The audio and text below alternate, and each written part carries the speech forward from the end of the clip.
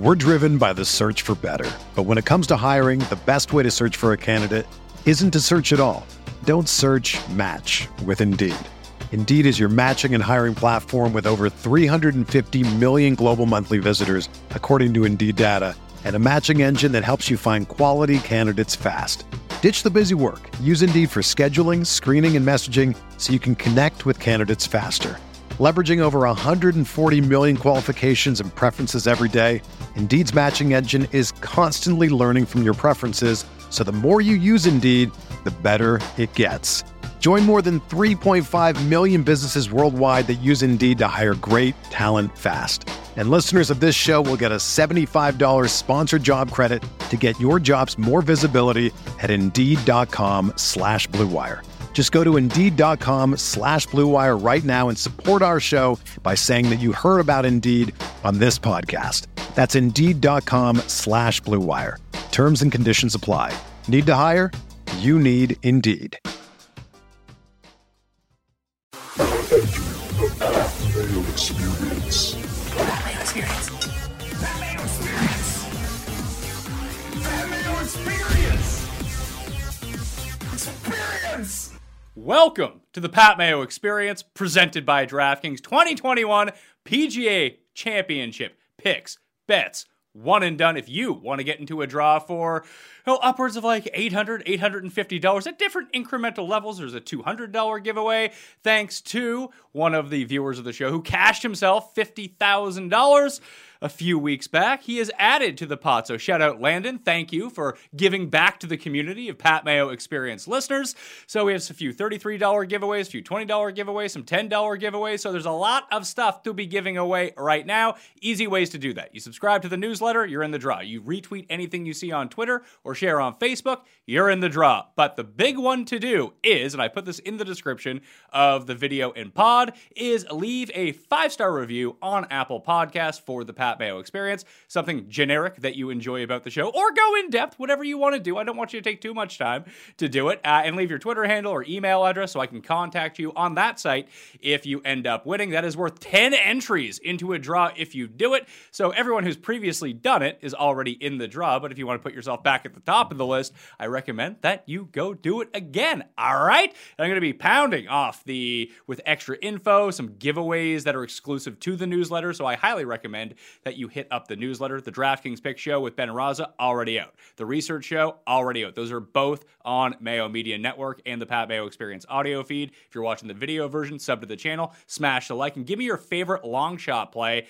at Kiowa Island, the ocean course, this week for the PGA Championship. Additionally, there are 6,667 spots in the Pat Mayo Experience DraftKings Listeners League. There's already 35 or 40% full, $15 to play, 3 max entry. There is $100,000 of guaranteed rake-free money in that prize pool. Flat payouts. It is the best tournament on DraftKings. You get the link in the description, so you better get your spot now, reserve it, do whatever you have to do, all 3 entries, because you're going to miss out if you wait until Wednesday to go do that. Plus, the biggest thing that you should probably know about if you're concerned about betting or playing DraftKings or whatever it might be is that fantasynational.com/Mayo gets you 20% off. And if you get the monthly membership today, it brings you from the PGA Championship this week all the way through the U.S. Open. So you get major to major at 20% off on the discounted already monthly. So I highly recommend you go to fantasynational.com/Mayo and go get yourself the Fantasy National membership right now. Okay? Jeff Feinberg is on the line with me. I don't know if you touted KH Lee or not, but I saw you cash a gigantic KH Lee ticket. I want to give a special shout out to Jeff Ulrich, who was on the show last week on the DraftKings show, who gave me the hard sell of why I should be betting KH Lee. I was like, no, I'm going to bet Doug Gim because I'm a genius instead. But congratulations, a 200-1 winner for both you and Mr. Ulrich. That is very nice. I saw a lot of people out there had it as well. Yeah, I didn't tout it. I shared it with a few close personal people when it sort of looked like it was actually going to happen. And full credit to Jeff Ulrich, because I was trying to figure out where it came from. Like someone really smart, Pat, who knows way more about this stuff than me, I think broke into one of my betting accounts and put a little nibble on KH Lee at 200-1. Wow. So I don't even know how to think about that part of the board. Yeah. Like when we get into the show and get to that part of the board, I'm literally at like naming names. Like, I don't know, but there are people you trust that hit winners, and I seem to find them at those numbers. And if you give someone that maybe I've got like a piece of FOMO about, or just a vibe, I don't know. So there it is. Lucky enough to have, I don't know, man. I don't know. Whatever had me look at my phone and do that, bless the Lord. Now you got a lot of money to waste this week. Oh, I'm gonna. And here's the thing. It was perfect because I said this before. For the most part, like any event, Pat, I'll like just take my loss, move on, just try to get the next week. Unless something, unless you catch the book, like really sleeping, or in like a world that doesn't exist anymore in the current climate where I live, where like the wife is going to take the kids out or be gone somewhere all weekend. Like, no, I might like degen a tournament.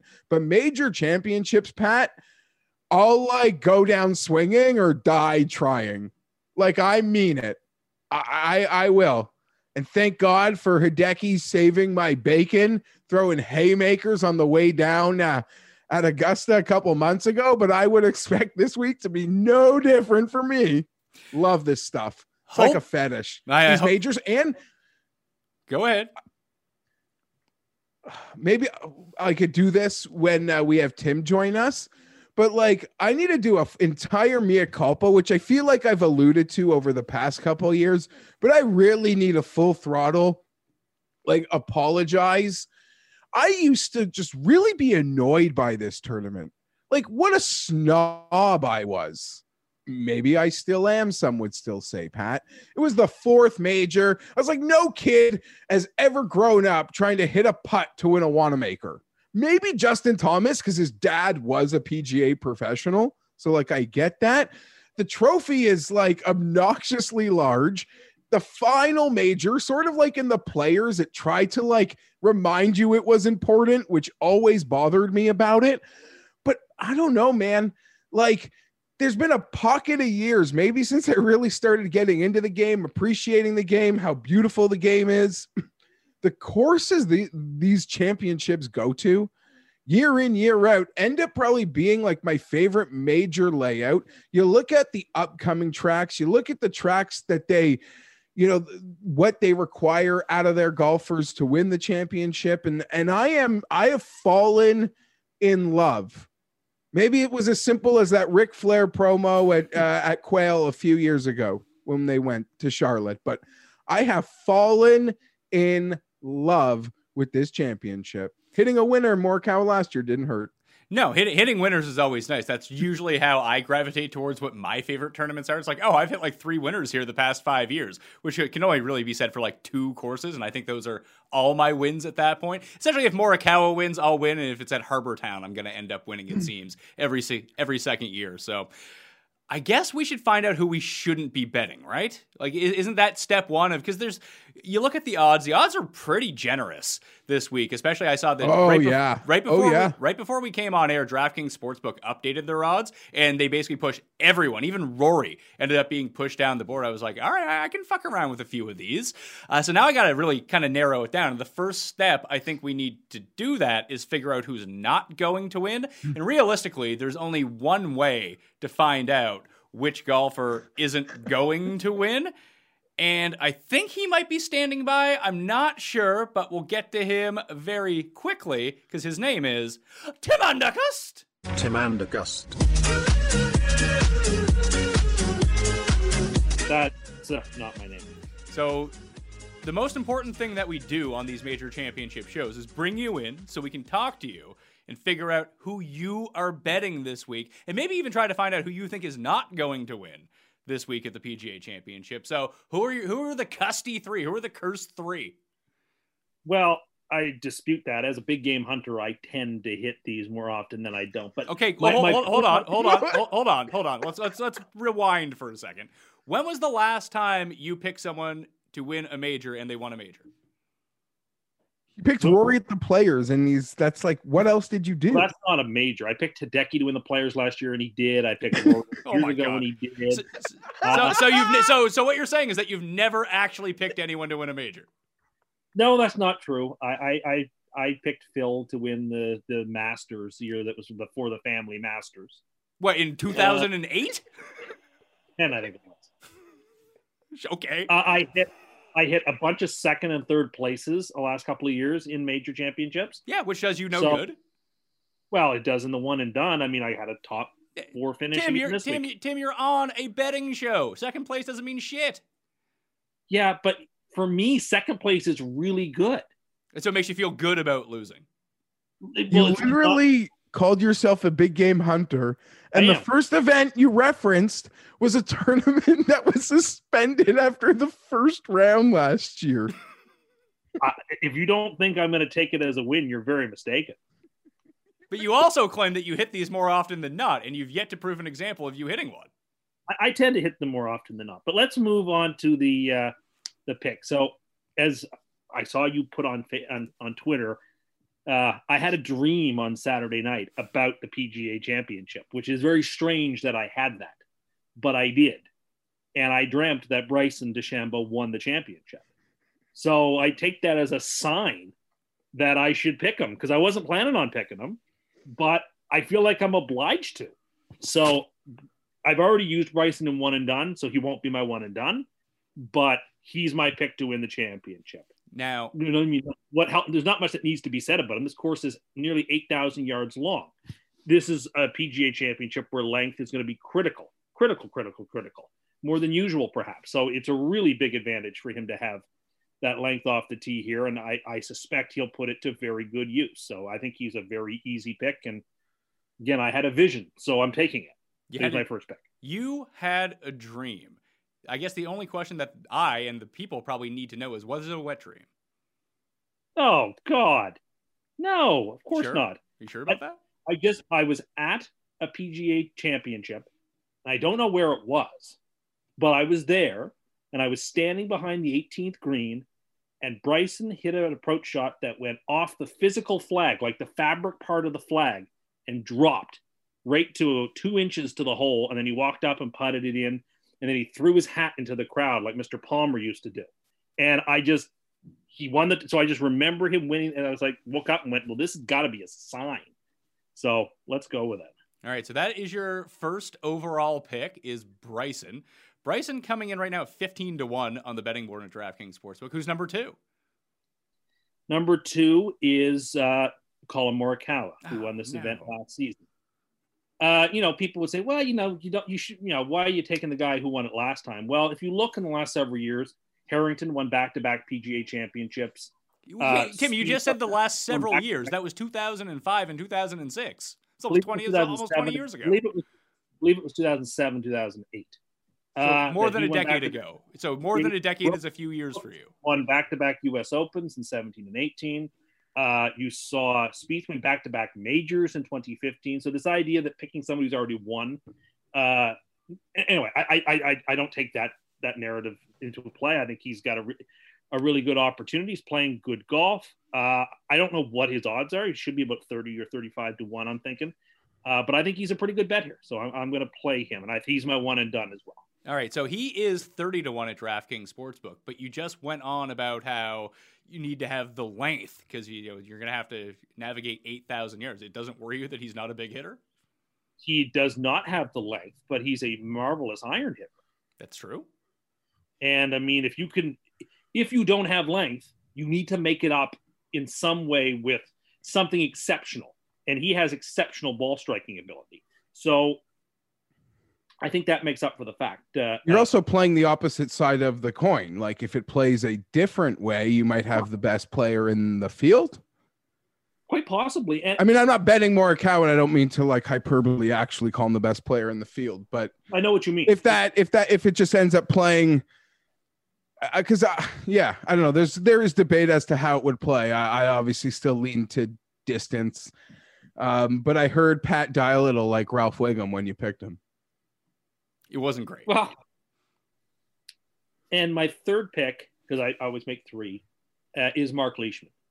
Not only is Leishman a good player in majors, he's been playing well recently. Yeah, he is. And I just think that if he were to break through in a major championship, I wouldn't be shocked at all if on the ocean in sort of weird circumstances as a marvelous player, he broke through. So I'm taking him as well. What is he? 60, 50? I've seen it between 60. Maybe you could find an 80. I'm potentially interested in Leishman.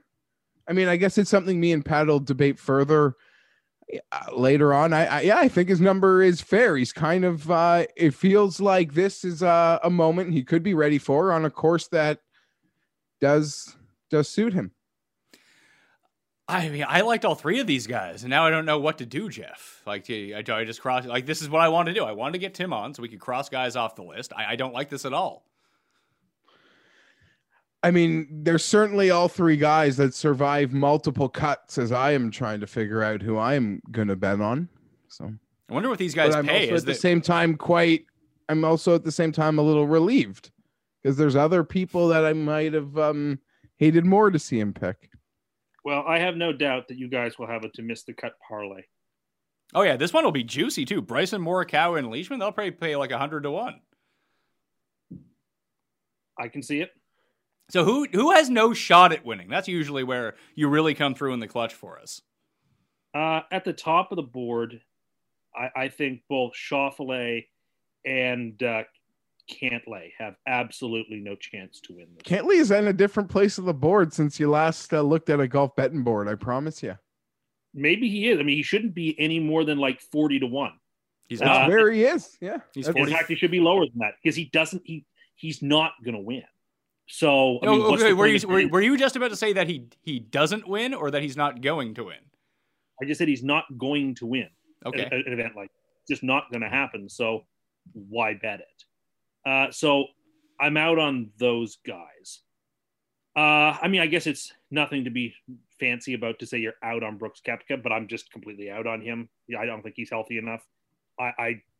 I just don't know that there's any value in betting. I mean, I guess you could get to a number where there would be value on Brooks. What would be the number? What would be the number for you that would be value on Brooks? 75 to 1. All right, he might get there by the end of the week. He's at 50 to 1 right now. Yeah, I think it'd be hard pressed for a book to hang a number like that because anyway, maybe they will. I mean, what do I know? Zalatoris too. Get rid of him. He had a great appearance at the Masters, and I was very excited for him to do well. Yeah, I think I would be surprised if he's teeing it up on Saturday. Put it that way. So, Jeff, there's a bet for us right there. Will Zalatoris to win the PGA Championship? Easy. Now, easy done. What are the odds? What are the rules here? Top 65 in ties and everyone within 10? What are the rules for the cut on this? No, it's actually a bit different. It's 156 players. It's top 70 in ties actually get through. It's the only tournament left that's top 70 in ties. So when you consider that there's 20 PGA pros who probably all aren't going to make the cut, and like John Daly, the real deal Sean McKeel, Beema, Rich Beam, they're all playing this week. They're not going to make the cut. So maybe 2 of those like 25 guys make the cut. Then you have a bunch of like international players from the Australian Asian Tour, the Korean Tour that likely also don't have a chance. And it's really like 130 people in top 70 in ties. So I think you're going to see a lot more people make the cut than you would be used to here. Of course, a few of the big names are going to miss. It always happens, but it's going to be a lot less likely than it normally would be in all of the other majors, it seems. Is there a secondary cut because 70 people have made the cut? No. Okay. How mad are you going to be when the conditions are like really bad on Sunday and they have to go out in threesomes? It would be very annoying. But like, if you remember the year that Jimmy Walker won this thing, that was a complete and utter travesty. Where they played 2 rounds on the Sunday and they played in groups. They didn't even switch up the groups from round 3 to round 4. They played lift, clean, and place. So the PGA of America here at Glory's last shot in May don't have any trouble with demeaning their tournament. Even though this is a better tournament than the Masters, I still don't like the way the PGA of America does stuff. Sometimes. They played in threesomes in 2012 when it was here when Rory won because everything got pushed back into Sunday that year as well. And they let Rory, and they basically gave Rory the championship at Valhalla. That was on TV recently. And did Phil badly in Valhalla too. So the PGA of America has a history of this. That was Fowler was in the group with Phil. Yes, he was. And apparently, as it was told, Fowler gave the okay, and Phil was pissed. I bet he was. Phil was.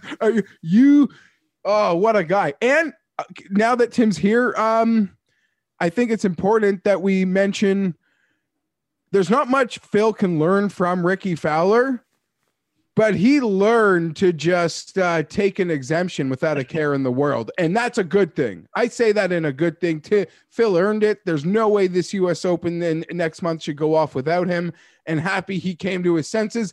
And Ricky Fowler taught Phil, you can take a no guilt major exemption, my friend. I think that's a fair point, Jeff. Also, I think it's because it's at a home course for him and Torrey. If this were next year at the country club, I don't think he'd have accepted it.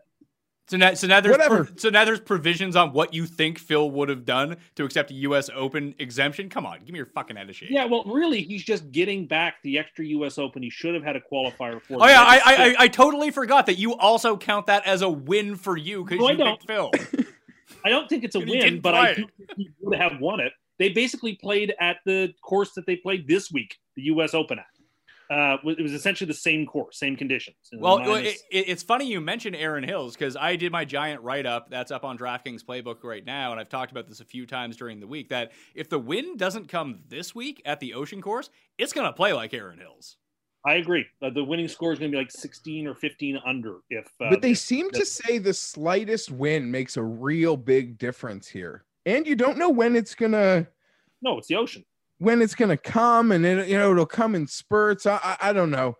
I like to make my bets, and normally for the Open Championship, I can wait a little, but I've gotten some good numbers, and I've pretty much bet them, and I got to now play the luck of the draw. It's just where I am. Yeah. I'm also not seeing any like exotics for this tournament, like exotic bets the way you get for the Masters. Yeah, because we're recording this at like 9:00 on a Monday morning. But if there's a no hole in one, the no hole in one comes in. It's an ocean course. It's windy. It's harder to hit the greens on par threes that are windswept. I don't see an ace on the cards for this year's PGA Championship. A hole in one is minus 138 to happen. There is also no at even money, Tim. I think you should take that bet. Take the even money. I mean, it's likelier not to happen than to happen. Again, say this all the time. The odds would say, when was the last time this bet actually cashed for you? You get it wrong every fucking major. Hold on. Let's do this again. I mean, Tim, you and your friends, like when you are out there playing golf with your friends and all those rounds, none of you have ever hit a hole in one. Therefore, these PGA pros over 4 days, not happening, right? It's unlikely. Not saying it's impossible. It's not the safest of safe things, but it isn't likely. Most tournaments on tour do not have an ace. It does happen. How confident are you that what you just said is a real fact? I think it is a real fact because Tim, are you telling us facts or are you telling us your feelings? Are you living your truth? I guess is the big question. My experience of most of these tournaments is mediated through Twitter and the responses that people send me every time there's a hole in one, pretty much at any tournament. I don't you get that tweet. Here's my hot take. I don't like hole in ones. I don't like them. I think it's sort of like cheating the course by getting a freebie when you hit it. I don't like it. I don't like them. I would far prefer seeing someone go up there and tap in a little birdie for 2 under. I just never, ever liked a hole in one. And it's got nothing to do with me never having one. It's got nothing to do with me being close but never getting one. This is not my private grievance that I'm bearing here. It's just a fact that I don't like them. It seems like a cheat code when you get a hole in one. So I always cheer against them happening. A skill cheat code? What's wrong with you? But it's luck. In the end, it is luck. I'll give you this. What you just said is insane. It's insane. So that also applies if I hole out from the fairway for eagle, right? That is far more impressive. That is not off a perfect lie on a peg. That is a shot that it's a far more difficult shot. Okay, I'll give you that. More impressive. The only thing I will say to your ridiculous take is I believe a pure eagle is nicer than like a hole in one. Three beautiful shots, even like an 18-foot perfect putt to me involves more skill than a hole in one. But to your take is insane. It's insane. Right. The thing is, I'm right. I'm just right about this. I think that people should go on Twitter to @TimAnderson87 to let him know whether he's right or wrong about this. Maybe, Tim, you'll have a lot of supporters. Probably not. You as Faraday always says, like when a bunker shot like grazes the hole and is an inch away, could have gone in for the same price. Like I don't understand. Like everyone acknowledges, yeah, the ball like could be. There's a bit of luck. There's a level of luck in it. Luck. Yeah, just a little luck. Yeah, okay. In it dropping in the hole, but you executed the perfect shot, and you gave yourself the opportunity to have that one in 1,000, whatever. You want an eagle? Do what Morikawa did at Harding Park. Get a perfect tee shot on a par 4, and then make a great putt. There's lots of ways to make a to make a double circle. I find some to be far more satisfying and legit than others. That's not what you said. That's not what you said. That's not what you said. Because I agree with that point. Some are more satisfying than others to the eye, and I don't like them. Okay, I don't like them. I don't cheer for them. Before we let you out of here, do you have any final thoughts about the PGA when they're playing the highlight? Pardon me? Do you have any final thoughts about this before we cut you loose? I have to say that I'm very excited for this tournament. Really? I think in May on the coast, this should present much more interestingly than it did in August, the last time it was played. The conditions should be more in play. And so we should have a fun weekend of golf. And Tim, I apologize to you just before you came on, a mea culpa. Somewhere along the road here, my friend, I have fallen in love with this championship, whether the oversized trophy or that fourth spot, or no kid ever practiced that they were hitting the winning putt for this thing compared to the other majors. But the course selection and the championship committee, I think they've hit home runs year after year after year. Yeah, I basically agree. I mean, I can nitpick. I thought what they did at Baltusrol, for example, was disgraceful. But more or less, I agree with you. All right. We're going to be breaking down the entire tournament, the entire odds boards in about a second. But before that, we need to say goodbye to Tim Undergust. Tim Undergust. And yes, that is his name. Let's jump into the course.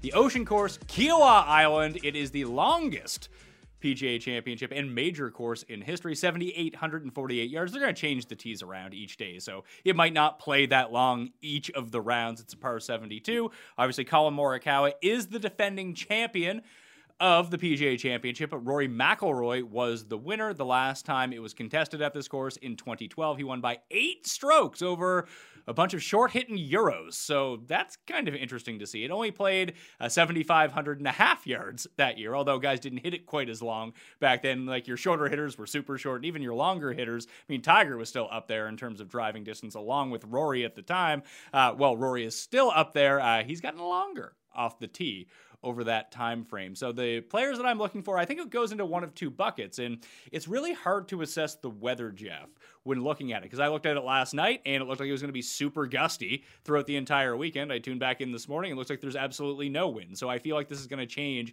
every 4 hours. All I can tell you, and Tim was kind of right, I live on the Atlantic Ocean. I played a ton of golf on the Atlantic Ocean. There is no rhyme or reason of what direction the wind's going to come from, when it's going to start picking up. It just randomly appears. And that is a huge variable at this tournament, because initially I had liked Bryson too, but I think Bryson needs to know what he's dealing with going in. Then he can calibrate to it. Like, adjusting on the fly for him is not something he's really done all that well. You're right. You're right. It's like a coach, like off a bye week, where like the situation is as it's going to be presented. There are limited variables into weather and how the conditions. I think that's a really good point. Everything, everything becomes such a bigger deal to him that other guys, just to name a name like a Dustin, might not even be calibrating out there. Yeah, just good or bad. Dustin Johnson might not be awake enough to even notice that it's just blowing so badly. He's like, all right, I'm going to hit my shot. Yeah, it's a hard spot here, Pat. There are kind of a couple angles. You see that predicted yardage, and you do sort of see the people debating. There's no way it'll play to that. I guess they do a good job. I like how this tournament is done. How I mentioned with Tim, they'll set it up daily differently. Will they really play it to those tips? Even if they take it in a bit, it's still incredibly long. But if you watched or you follow or you look at that 2012 leaderboard from Kiowa, and it was on Golf Channel last week, and I know a lot of people were watching it, and you see what David Lynn. Like, for him to be second place in a field like that, and you see a lot of guys that might not have been the longest hitters of the golf ball really have strong performances on that leaderboard. It makes you not want to put red ink through a consortium of guys you might label as like tough or feisty Europeans.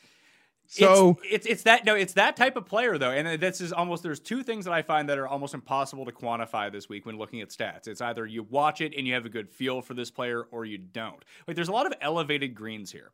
So you're going to see a lot of players, if the wind picks up, they're going to be like, let's say Jason Day, for example. Jason Day is such a high ball hitter. He's going to really have the wind come at him. The higher he hits the ball, it's going to affect his shot more. Bryson, very much the same way. But then you have the Matthew Fitzpatricks of the world who are really good with their long irons, especially on like links style courses. And I would call this a somewhat links style course. Yeah. It's not a true links, but it's about as close as you're going to find outside of like Trinity Forest. But it's also on the coast, so you have the weather that goes along with it. But like, if he tries to run up his shots from 225 out, he still needs to get them up the hill. So I just think around the green is going to be huge this week. Well, that's very important. And how do I put this? You look at the stats, Pat, and you even see Rory last time. Yeah, he won by those, what was it, 8-6 at the 2-point conversion or no conversion? With the 2-pointer. They decided not to kick the XP. He led the field in scrambling, as well as being like top 5 in every single driving ball striking category. This is almost exactly what I wrote about. Is I don't think that you can look at Rory and his performance at this course and take anything away from it. It was best player in the world plays great, he wins. Like, if Dustin goes out and plays to his 99th percentile outcome, he's going to win by 10 strokes this week. If JT does it, he's going to do the same. If Rahm does it, it's the same. There's like 6 guys. Like, if they Rory brought his ceiling to a major champion. When one of these super elites brings their ceiling to a major championship, and they do what they do very well, and then the things that can escape them, like chipping and putting, end up being like number 1 in the field and scrambling, that's the result we get. But it's like, I want to rely on how do you put this? Even though you have to look at the greens and reg numbers though, like even in leading the field in greens and regulation, you're still going to miss a lot of greens here, Pat. Like, even if you're top 5 in the field. So you could look at this guy who's ball striking the shit out of it, and we're sitting there Friday doing a cut sweat, and oh my God, he has not been able to save himself ever. And he's just gone despite the ball striking. We are doing a cut sweat show this week on Friday. You're good with that? I didn't run that by you, but we're good for that, right? Yeah, no, buddy. That's like ingrained. You'd have to tell me we weren't doing it for me to think there would be a change. I'll have to work on my setup here to figure out how I'm actually going to watch this. But so same. I'll put it in the newsletter. I'll tweet it out that it'll probably be like 4:00 p.m. Eastern time on Friday. That's what I'm guessing that when the live cut sweat show is going to be. That's only going to be on YouTube. Pat, so subscribe to Mayo Media Network. Yeah. I would also say you were absolutely right. This does have a lot of links tendencies. I think a lot of the guys that were on that leaderboard, like last time, had wins on a links course. This course is just a bunch of guys who play well at the Heritage. That's what it was last time. Do you know also everyone, outside of a couple, there's so many guys. I was listening to the Bamford Golf podcast. So many guys on last time's leaderboard have a top 5 at Quail Hollow and the Honda Classic. I mean, that would make sense because that kind of takes the best of both worlds, where you have that daunting length of Quail Hollow, but then you also have those weird conditions and wind and the difficulty. But the biggest thing too is when I went back, because I watched that final round over the weekend when it was on, I recorded it, went through it.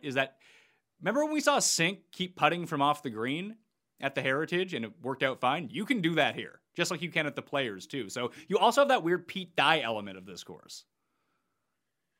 Yeah, and then when you look at, Pete Dye stats, it's so hard though, because I don't know, I want to quantify. like the PGA West to something here. Like this is almost like a really different Pete Dye course, although it has a lot of the Pete Dye elements, right? Yeah, I don't think the PGA West would be the one. I think Whistling Straits is obviously the one that you would No, wanna I look mean, at. because you could just blindly look at Pete Dye stats. Like, Sure. how does this guy play on Pete Dye courses? And that brings up a lot of Heritage and PGA West and a lot of courses that I feel like don't really give me anything for this place. Well, That's all I'm trying to say. Well, I don't know about Heritage, though, because when you think about Heritage, yeah, it's like 1,000 yards shorter, but it's also a coastal course that's played in the same region. And when you go back and look at that leaderboard, oh, there's Poulter. Oh, there's Graham McDowell. Like, those are guys that play well at the Heritage. But maybe it's 10 years. But maybe it's 10 years later, and that's not going to be a thing anymore. I don't know. I'm pretty hyped. I doubt I'll have a winner, but I'm pretty hyped for this event on this course. Are you carrying a credit card balance month after month? You're not the only one. High interest rates make it hard to pay off your debt, but Upstart can help. Join thousands of happy borrowers who have made that final payment. Upstart is the fast and easy way to pay off your debt with a personal loan all online. Whether it's paying off credit cards, consolidating high-interest debt, or funding personal expenses, over 500,000 people have used Upstart to get a simple, fixed monthly payment. And unlike other lenders, Upstart looks at more than just your credit score, like your income and employment history. This means they can offer smarter rates with trusted partners. With a 5-minute online rate check, you can see your rate upfront for loans between $1,000 to $50,000, and you can receive your funds as fast as 1 business day after accepting your loan.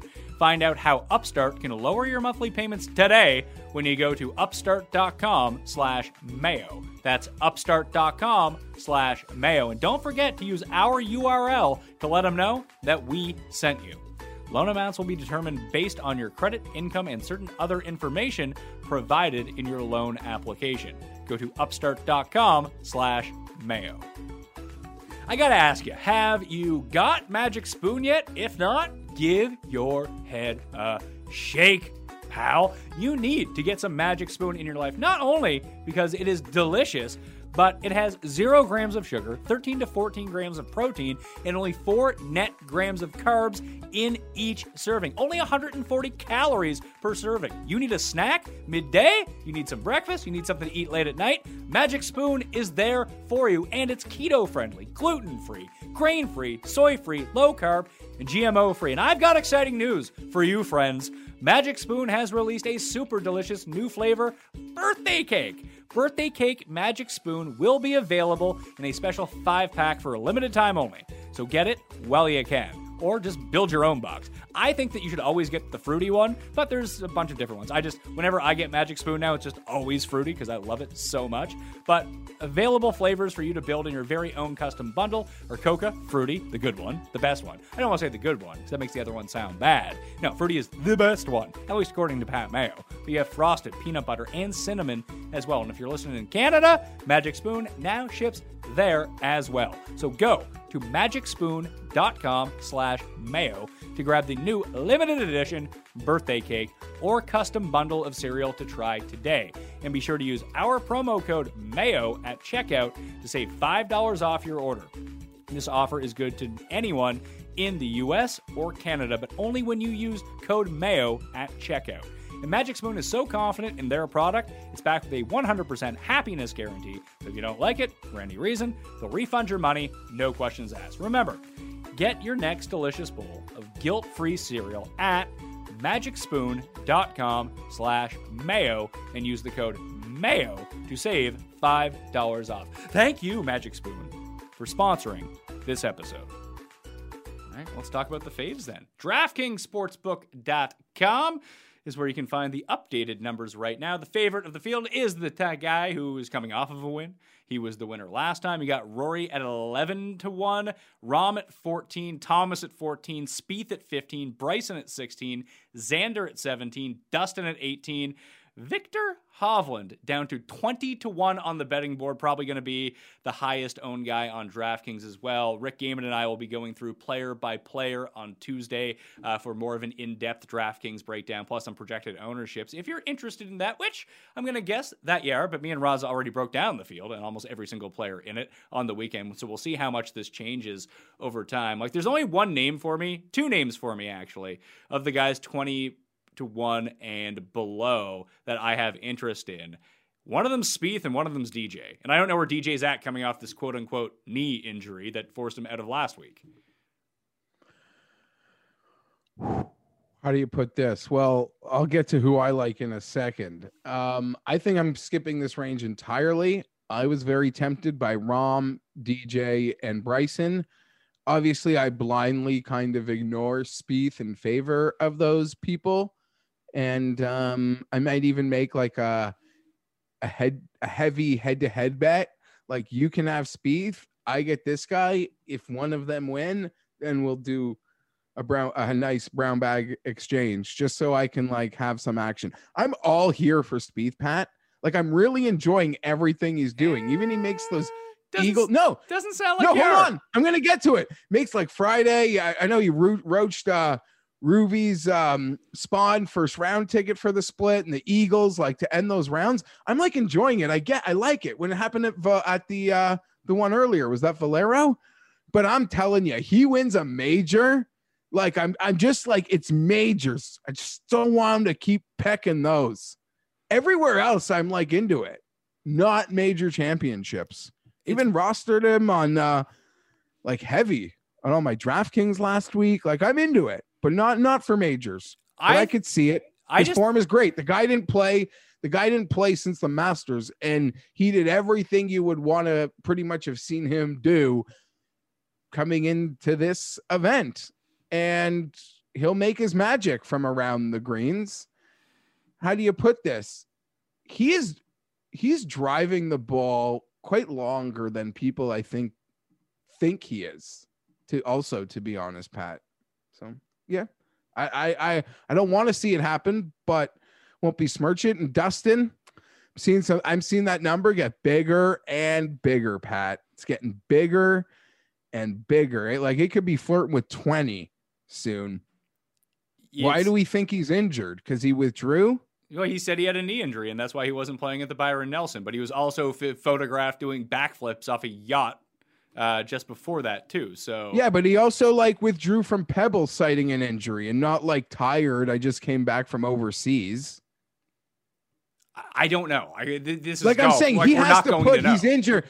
He has to put he's injured in that statement. To me, the boat video means he's far less injured than being injured. I would think so too, and we're going to continue to see this number fall because no one has any interest in DJ. The only reason reason that I have the interest in DJ is because the number keeps falling. It's 18. It's 18.5 in some spots. I've seen it in 19 in some spots. It's going to get to 20, and if it gets to 20, I feel like I'm going to bet it. The guy was right there. Sunday leader, PGA Championship. If you want to make course comparisons, a lot of people. Firstly, his strokes gained Pete Dye is through the roof. Like, if you want to take everywhere Pete Dye sends these guys, this guy takes care of Pete Dye.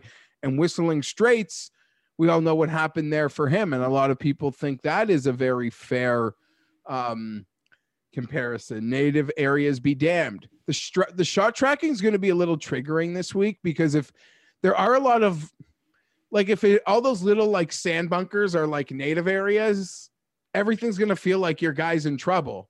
But it feels like everything off the fairway is just going to be called native area. It probably will be, unless it ends up into the rough. Anytime that they're in the sand, it's all natural sand. So, and you're never going to know what the lie is going to be like. You could be next to a seashell for all we know. And then it's not going to be great. You'll want to download the PGA Championship app for this one, not use the regular PGA Tour app. Last year, the PGA Championship app was a disaster. It probably will be this year too, but it was still significantly better and more in real time than the actual PGA app was. So if that's what you're doing, just go and download that. Like, I don't want to take anything away from Rory, Rahm, JT, or Bryson in this spot, but I just feel like Spieth is so close. And when assessing the majors going forward now, I know he played really well at Augusta. That's a course that he can do really well at.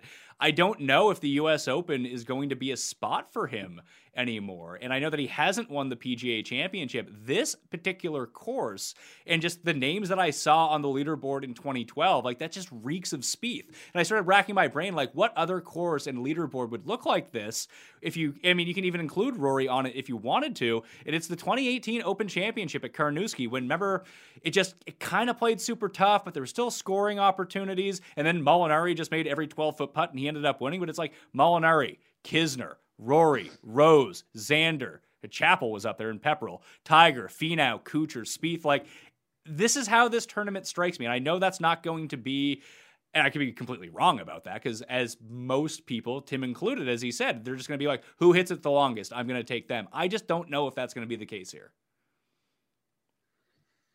I mean, yeah, I want to say, try to have a bit of an eclectic mix on my card, because the app, the scoring, the yardage tells you bombers, but you watch it in the past history and you sense it might not play as long. You do feel other guys have life, and Spieth is the elite captain of that team, differently than like Morikawa gets it, because Morikawa is a lot like cleaner.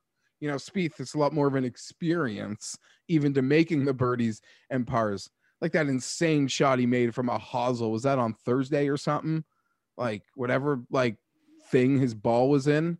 I'm not betting him to win the major. If he does it, good for you. And I see it. The guy's playing amazing. He's been playing since Torrey Pines. And he didn't play for a month since the Masters, and he played amazing last week. You could feel a lot confident. If I was coming on, I'm not betting under 20, so I don't feel like I'm going to have this conversation. But you're onto it, and there's definitely a case to be made. After Rory, who's now the supreme chalk with the win at a course he's won at, the guy that is playing the most consistent, the best of this group, with the least amount of questions, is Jordan Spieth. Because I'm sorry, John, I love you, but you've got questions right now. Something isn't clicking.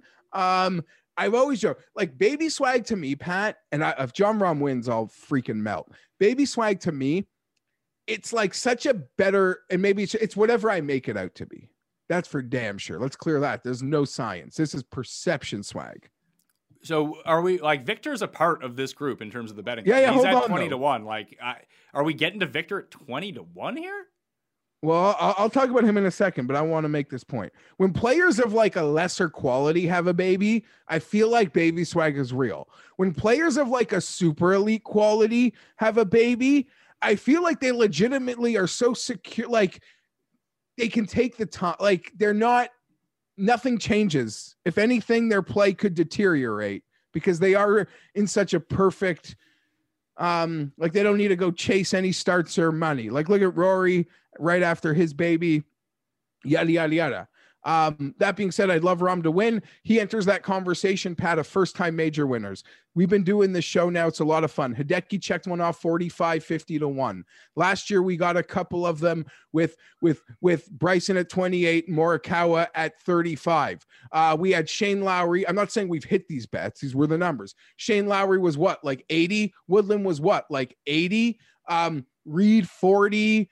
Sergio 40. Bright Brooks on the first was probably like 35, 40. JT at the first was like 40, 30, whatever it was, 35, maybe even higher. Could even been 50. That's the sweet spot. Winning at this number, I feel like we've just got to watch Jon Rahm do it. You know, because I was there with DJ when we first started doing the show, just chasing the number and finally getting it at Oakmont because you knew it was going to happen. I don't want to recreate that scenario where I've got to have a pacing box in my room because I'm laying. I don't want to tell you what I'd lay on like a 12, 14 to 1 in a major if I chose to bet it. And Justin Thomas just can't. I don't trust his putter. So I don't trust you. I don't trust your putter. I don't trust you. If you putt, you can win. That's great. And I'll cheer for you because you're a great guy. I like you, I mean. But I'm not betting it. And Bryson, you've really scared me with like acknowledging the fact that like when he knows what's coming and he can set up for it, it's perfect. When it like is on the fly like a football coach, I don't know, right? Doesn't seem like it works. Now I can get to Hovland because I'll tell you what, Patrick, I don't know if I'm supposed to name a book, so I won't. But I had to make some phone calls to get access to a 35-1 on Victor on the weekend. So that is a heavy play for me. I bet Victor Hovland 35-1, and I would still have considered. I was even wanting to bet the 28s that were out on the weekend too. But he's hyper popular now. But I could debate this all day, and I'm not even going to ask another book to give me a Victor prop because I'm going for the field goal win again. It's interesting because him and Xander are both into this group, and it does seem like the rocket ship is to the moon for Hovland right now. I don't know. I the best I see is 24-1 on him, and I don't think that I'm going to get there. I think that he's more in a bucket with the guys in the next tier back than those super elite players. But this has been a breakout spot for people over the years that I wouldn't be stunned whatsoever. There's a reason that he's getting so much momentum right now. This has historically been like a breakthrough spot for that younger player to take the leap up. That's what the PGA Championship has really been for throughout the years. And I mean, I don't want to, just to circle back to Bryson for a second, like, I don't want to make it seem like Bryson can't win because there could be wind. Like, that's stupid. I know that he can adjust. It's just we've seen him have a bit of problems. He likes to go in with a game plan. Here's what I'm going to do. And if he can execute that game plan, wind or not, maybe he has already compensated for it, then all of a sudden it could be a bit of a different story. I just don't like the fact that I now have to make negative cases against Bryson because Tim has picked him to win. Yeah, and that's a thing. Like anything I said about those top guys, the Spieth one is far more maybe real than the others. I like them all. Like if they win, I'm not surprised. Having to debate not betting them makes me frame that I like negatives. That I'm just framing the negatives. We all know the positives.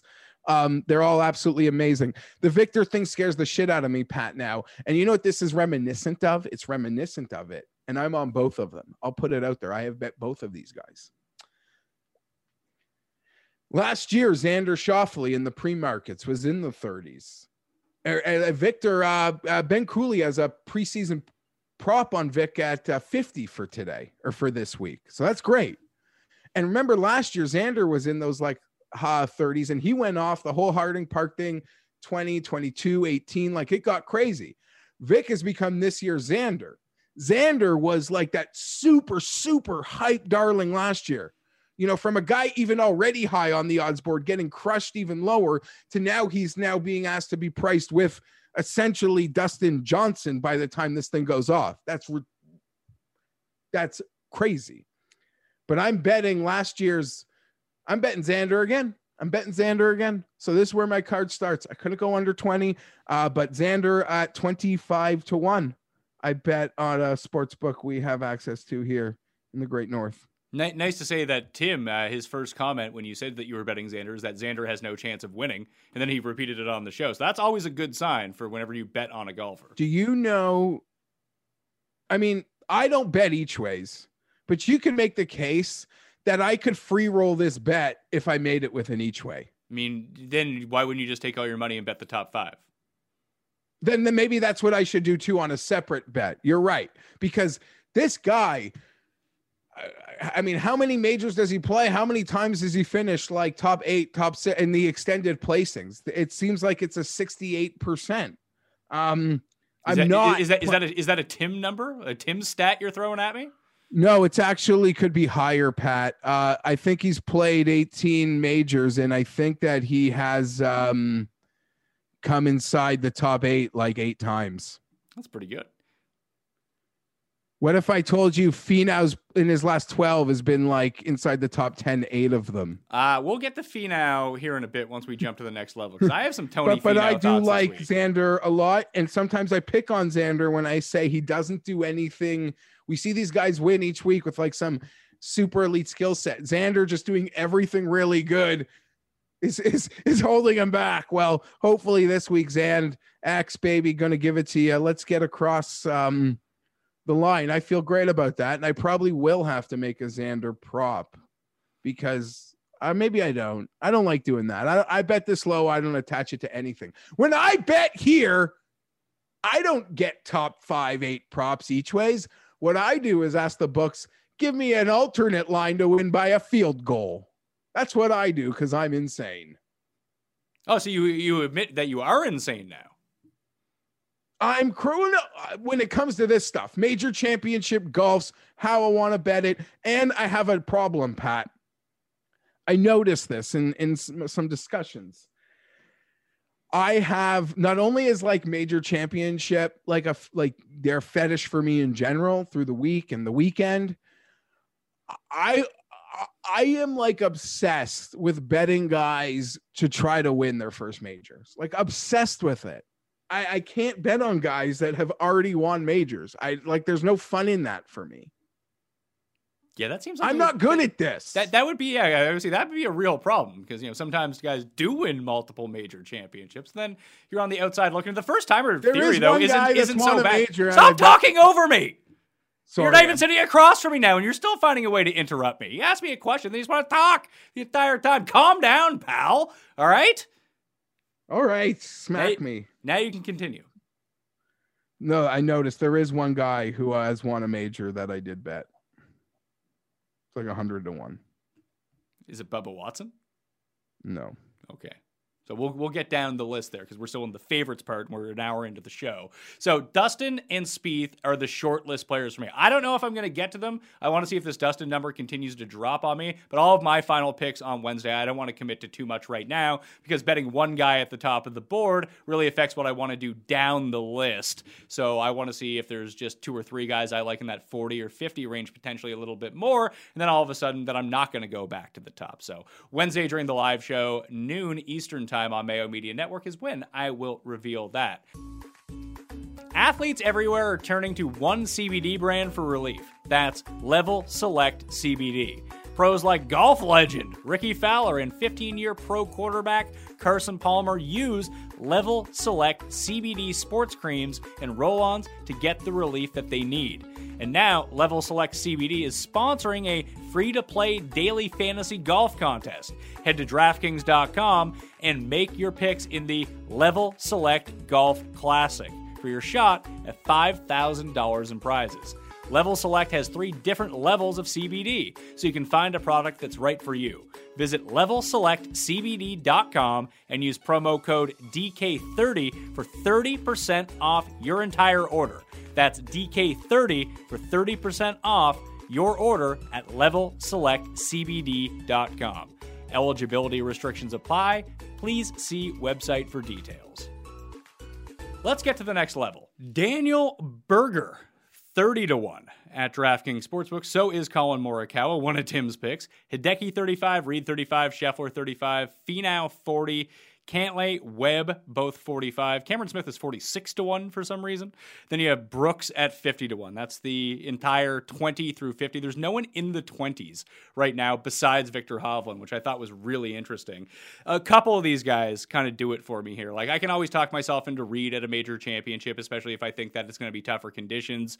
I don't know if I'm going to get there with him right now, but the one I am going to bet for sure, I might make him my one and done as well. I really like Cam Smith this week. If you just go back and look at the performances, that's not even including the team win that he had, is if he can drive the ball okay this week, the rest of his game is perfect for this course. He hits those long irons so well. The putting is back. The short game is immaculate. And he's weirdly Spieth-esque.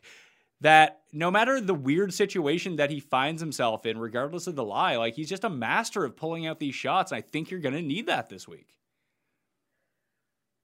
Patrick, I would like to say you're bang on about Reed, because you want to just, if the course plays a certain way, you feel like having him could protect you. He always shows up if it's going to play tough, and like the other guys you mentioned, can scramble his way out of anything. And the number with his win equity feels large. I'm not going to bet it. I commend you for this Cameron Smith take. I agree with absolutely everything you've said. You even look at some major championship past numbers. He's done some very good things. Even we could call Chambers Bay Coastal. Was he a top 5 there? A sneaky one, potentially. He is the guy, Pat. He is the guy I would say the books are saying, do not bet him. We are trying to put him. This is not Augusta, where he's like your baby. We are trying to put him in an odds range where they're just Webbs and Reeds and a sprinkle in front of a behind a guy like a Morikawa. Berger, who, I'll say this, I messaged you this weekend. I showed you the number. I played it. Daniel Berger, 44-1. How's it going? I was a little too excited about what would happen at the Masters for you. My mistake. I'm sorry. I don't think you've ever broken 70 there. I should have looked into something as simple as that. But you're going to get done here. But yeah, Cam Smith, he's the guy the books are saying, nope, you stay away from him. So full marks to you, Mayo. It's just every time that I bet on him, he just blows it coming down the stretch on Sunday. Every single time. It's hard. Winning's hard, man. Winning's hard. Like, I don't know. Would you each way that? It seems like it's right on on your border potentially, right? Yeah, it's right on my border. I probably wouldn't. I'd just probably go full steam on. I see him. The best number I can find is 45-1, and it's just probably make it just a big outright bet, and that's going to be the rest of it for me. I don't actually. The only other guy, I don't understand the Scheffler number whatsoever, because Scheffler to me is in the category of guys who are double his price. And that doesn't mean that he can't win. I like some of the guys that double his price to win. I just don't understand. He seems like someone who's going to drift down this board to me. Yeah, I could totally see that. Again, this part of the board, when I rang off those names before, Pat, I mean, this was the part of the board that they came in, and I mean, I missed a big part of maybe your list, but where did you take this to? 50 or 40? To 50. Like the other guy who's in here, whose results are shockingly good, although he last time he was seen, he was withdrawing with a neck injury from the Wells Fargo, but 9th, 12th, miscut at the Players, 6th, then 4th at the Sony, and 42nd in Phoenix. If this turns into a long iron course where chipping and putting mean everything, and so does hitting fairways, why isn't Webb live here? I was kind of thinking you might make a case for him, along with Colin Morikawa from a different... I was all in on Colin Morikawa until Tim just typed him up. Now I'm out. I mean, you know what's... geez. It's so funny that I guess it's been a really ugly... I don't know about Webb. I don't know. I'm not betting him. So I haven't really deep dived it. I guess there's a way that it ends up playing where it works for him. He's not on my radar. Seeing Cantlay drop to 45-1, Pat, there is nobody from that futures market that tumbled harder. I mean, there probably was a time he was like 20, 25 stapled. I would always get angry. Like, to me, and I know this is a slump. I still believe in Patrick Cantlay and what he'll probably recover from and do. But remember, I always stand like, why is he always like 20 points ahead of like Reed and Berger and those guys? And hey, little slump. There you are, Pat. Or yeah, you're right with them. I don't know. It could get bigger. Who wants to bet him? No one. Even looking at the DraftKings ownership on him, he is by far the lowest guy on the board. He's like 2% ownership. It's still early in the week. I'm sure that people will be like, well, no one's using Cantlay. I'll use Cantlay. And then he'll shoot like 78 and miss the cut. You tried. You thought you were going to maybe find some life a few weeks ago. Like, no, I'll see what this dip is about, but I guess we're not. There's you're gonna chill on the buy the dip Patrick Cantlay still, right? Yeah, because it seems like there could be an even bigger pit on him going down. It's Finau is the one that I actually have a lot of interest in, and oh, buddy, I was waiting for that. Let's talk about it. And like I said, out of all the guys that I've mentioned so far, it might be Spieth, it might be Dustin. It's Cam Smith for sure. I'm betting Cam Smith. With Finau, so there's a weird narrative that's in play here because we have this Paspalum green surface, which tends to play a little bit slower, although they think it might play a little bit faster at this course. You see it at seaside courses all the time. So Puerto Rico, Mayakoba, Corrales, we saw a bit of it overseas at Kuala Lumpur at TPC when it was there. The Olympics for Brazil also had it. And you said that TPC, or the one in China, the WGC might have it as well. I don't know about that. I couldn't find any information on it because that's sometimes these green surfaces are tough to find out, but which would have been a Xander win. People are just already hyping up Victor because of this. Like, well, both of Victor's wins have come on this putting surface. Finau's only win has come on this putting surface. But I think the one thing that you have to reel back from all that is, yes, those are coastal courses. Yes, they're on this very specific green type, which we don't see all that often. They also beat like a bunch of jabronis in alternate fields. They didn't play Dustin Johnson. They actually, I'll tell you who they beat. I want to say, Hovland beat Teeter, and Finau might have won in a playoff versus like Goidos. But yes, those Mayakoba and Puerto Rico fields. So let's But hey, any good Finau putting vibe, Victor short game vibe, like when you're looking for excuses to already play them when you shouldn't, Pat. So I understand why our eyes attract to it. And I'm not usually a Finau guy, and his game is so boomer bust right now. Like, he has 3 missed cuts in his past 4 starts. His other start was a top 10 at the Masters. Like, I can't gauge where he's at, and I'm shocked his number is still remaining this high. Like, is there going to be a huge lineup of people who are just wanting to go bet Tony Finau this week? Because I'm usually the guy who's off that train. I think when the books give all those placings, Pat, and as I mentioned, I want to say if 12 majors plays, he's got 8 top 10s. The books don't want to put, I mean, maybe like 45 is what I've seen the best. And I tell you, I don't see myself not betting Tony Finau at flirting with 50 to 1. I don't even feel like stupid about it like I do when it's less than half of it. I feel that that's totally fine for me. I could swallow that with a lot of other dumb bets I swallow. No, I'm going to add Finau to my short list of guys that go on along with those guys at the top of the board. But then that's really it for me in this area. Like, Webb is on that short list. I mean, I could talk myself into Reed. You can always do that. I'm just not going to get there. So once again, if the guys of 50 to 1 and, to the top of the board, Cam Smith is the only guy I'm committed to right now. My bet on Victor is at 35. So when I do see my sheet and my bets, that is sort of priced in there.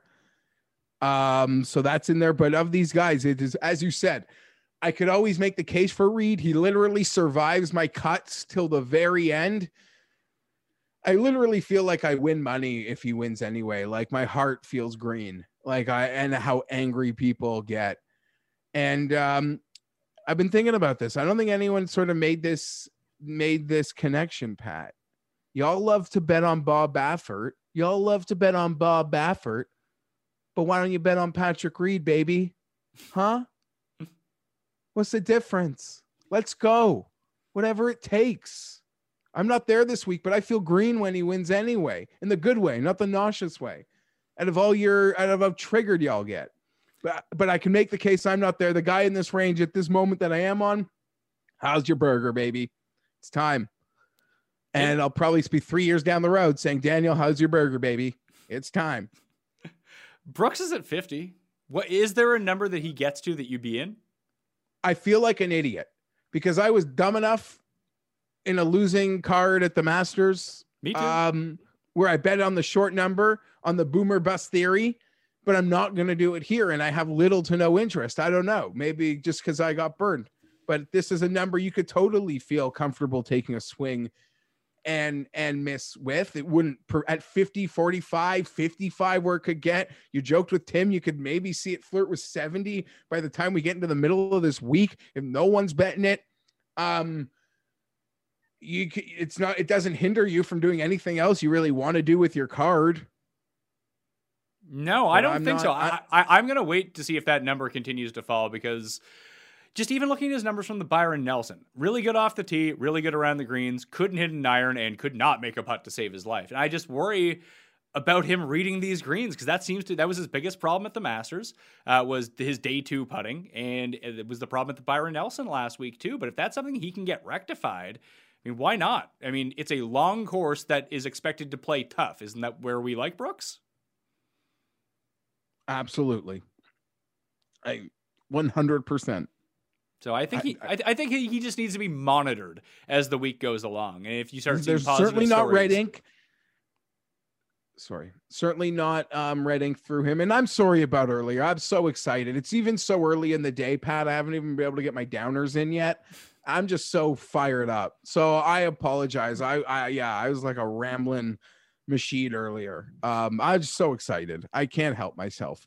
And it was a mistake because in learning how we do the show together, I was staring at the odds board and I wasn't sort of staring at our camera feed where I could have like maybe picked up some visual cues, but I'm an idiot. Hey, so, we're this is a brand new I'm working through my own us. things and yeah, I'm working through it.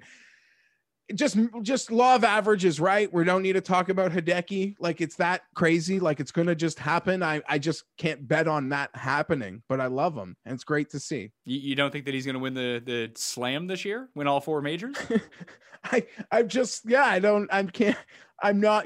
I I'm happy he won one. Now I want to see someone else who hasn't won one win in this, maybe the same price range.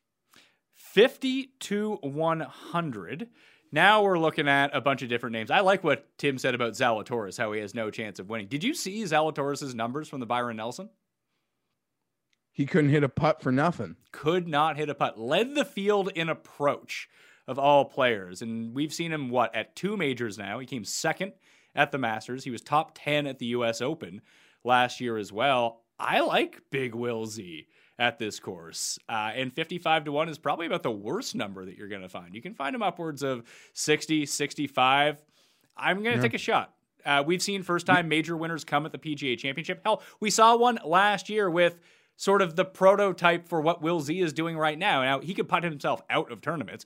We've seen that. But at the same time, we can see him get incredibly hot with the flat stick as well. And I'm not too concerned about his short game. I like Will Zalatoris here. When I talked about guys that were double what Scheffler is, it was Will Zalatoris. Yeah, I mean, it's scary to see where Scheffler's number. I wouldn't really call this double, but even to get more points than Scheffler, he is not only surviving cuts, he's on a very short list for one of those last spots on my card. And maybe Tim saying what he did is the gasoline that I need. I am seeing that 64, 65 to 1 that you are seeing. And you can make the case. The difference between this and Morikawa is, I guess we had a big win, like in the lead up, that maybe it checked a lot of boxes in that sense. Yeah, I know that we see that from time to time, that you have to have the win going in, but that's only a thing until it doesn't happen. But not even like career win, like on PGA, like his first PGA Tour win is going to be a major championship. Everyone's ready for Will to win, even his biggest fans. Some might just say, no, I'm going to see him like win. I throw anything out there before I go on and want to back him in majors. Like all those guys that we mentioned that cashed those tickets, they weren't first-time tour winners. They were first-time major winners. So to some people, I could see why that's a bit of a red zone, but it doesn't really scare me, Pat. Wouldn't scare me. No, it's funny because when I look at it, because Sam Burns is right around the same number, and he almost got PGA Tour win number 2 on the weekend. Couldn't close on Sunday with those horrendous conditions outside of Dallas. But I don't know, if you ask me who's a better player, I'd say it's Will Zalatoris, even though Burns has the win. I'm not. Yeah. I mean, that just happens. You're hot. I mean, we saw this like with a Connors dip too, right? It's like, oh, you're there. Like that doesn't, I get what the books are doing. I don't think you're better than those guys you're now behind. It just doesn't work for me like that. I'm with you. Great points. What a great number. And you said it. It's like last year, and we bet on Morikawa. And yeah, Morikawa also could have putted himself out of that tournament. You took that risk when you bet Morikawa at half the number last year, 32, 34 to 1, 5 to 1. So yeah, I don't see why not? He's long enough. The approach is, I'm going to say something really embarrassing, but like, why bet Justin Thomas at 16 to 1 when you can bet Will Zalatoris? It's the same thing about putting.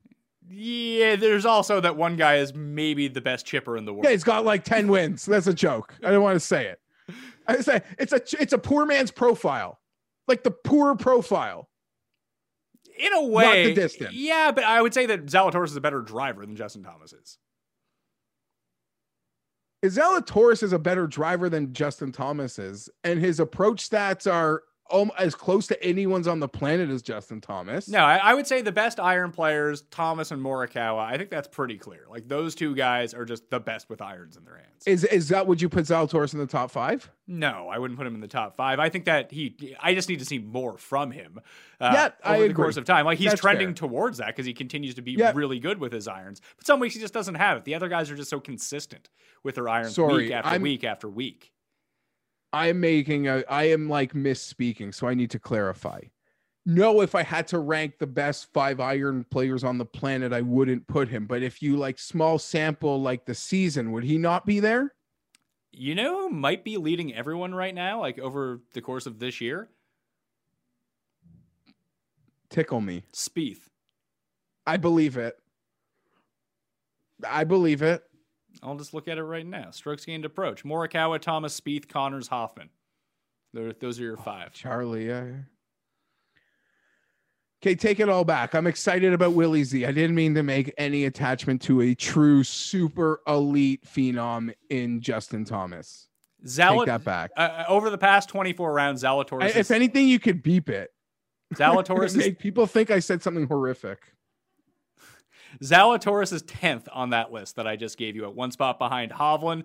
And then a guy who's in this range on DraftKings Sportsbook, you can still find him at triple digits in other places. I bet him at 110 to 1, and I bet him at 125 to 1 with the each way.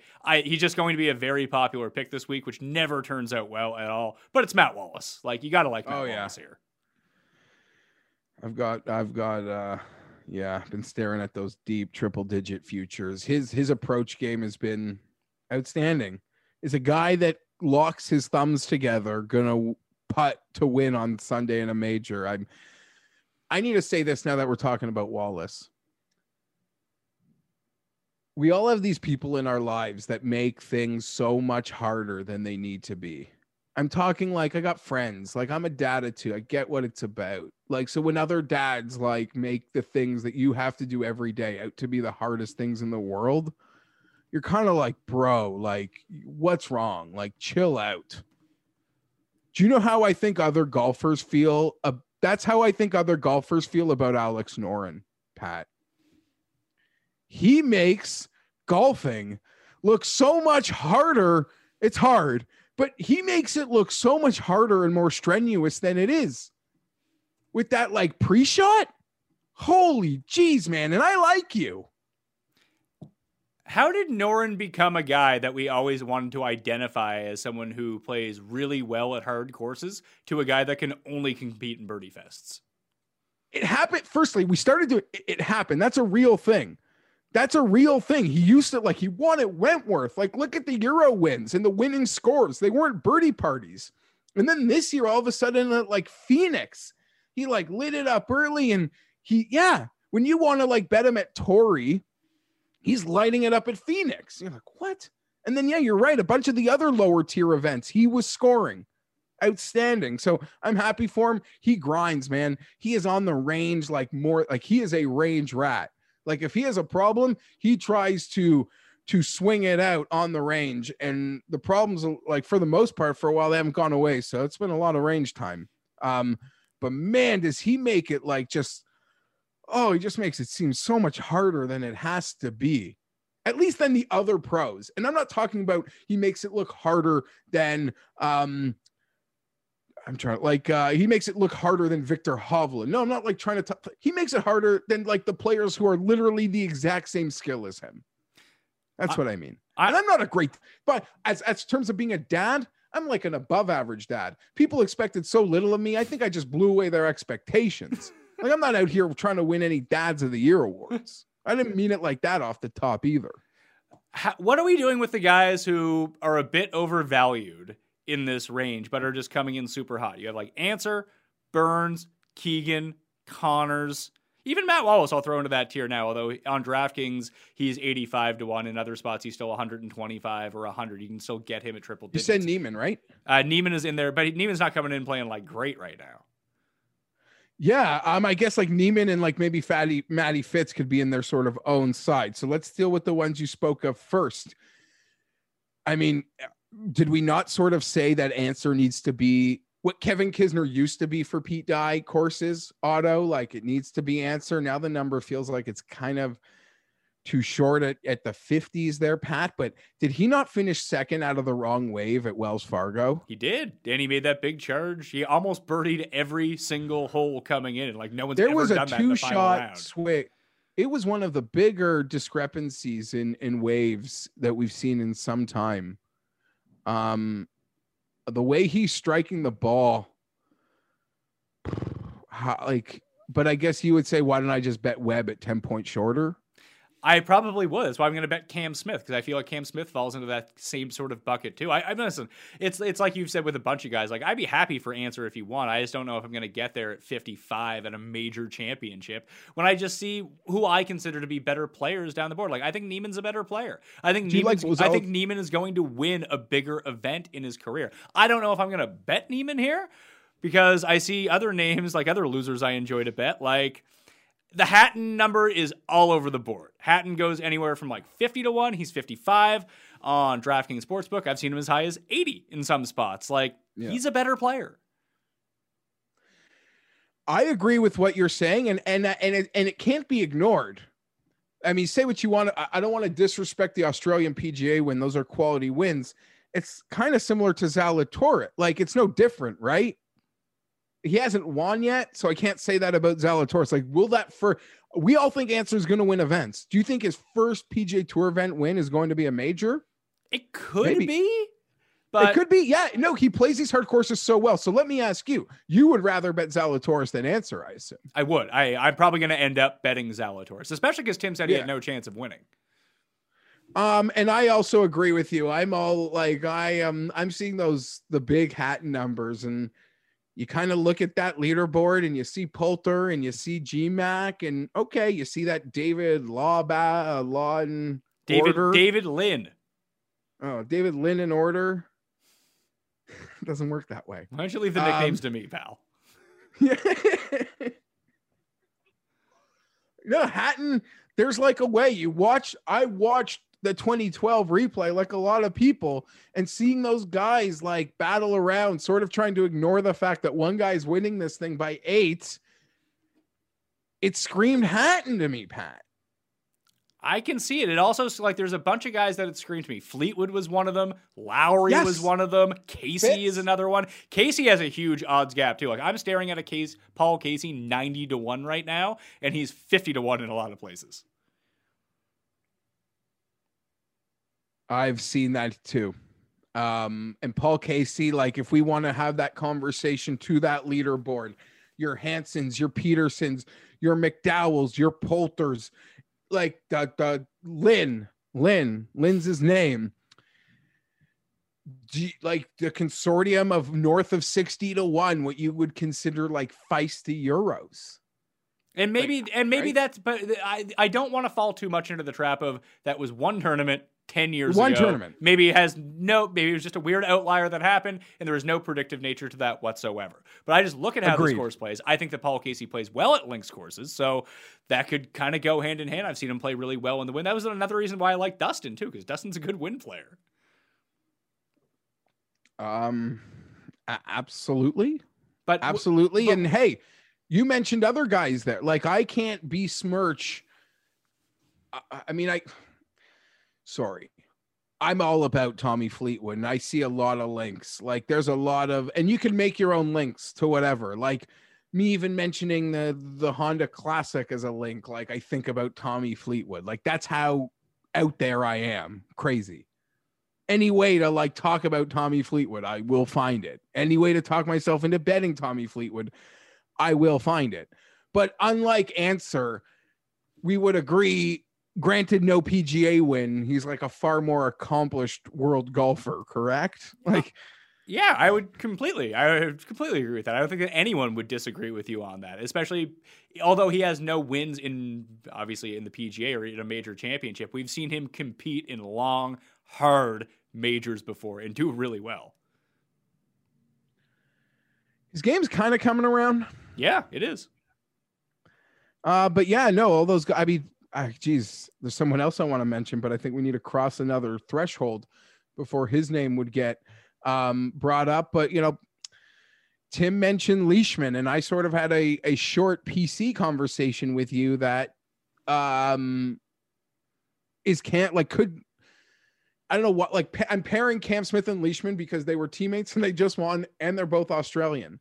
But do you think that Cam Smith should be double Leishman at this moment, or you just believe so much in Cam Smith that you're going to bet that 40? I just believe so much in Cam Smith. I see it at 40. I'm going to take the 45 on it, but I just think, listen, I've seen Leishman navigate his way around. If you want to talk about past Palom greens, he won over in Kuala Lumpur on these, so it's not like he's immune to it, but I don't know. I don't know if I see enough. Even when he was like contending at the Masters, it felt so smoke and mirrors.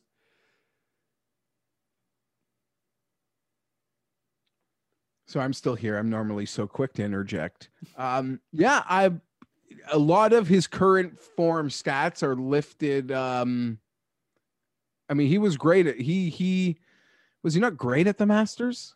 He was great at the Masters, but he was making so many putts, and you're going to need to make all the putts. That's a part of this. It's so hard to bank on something like that. I just look at like the overall numbers. I don't want to take anything away from Leishman because he is playing really well right now, but I see big numbers on Lowry, and Lowry is sneaky playing really well. And this sneaky play.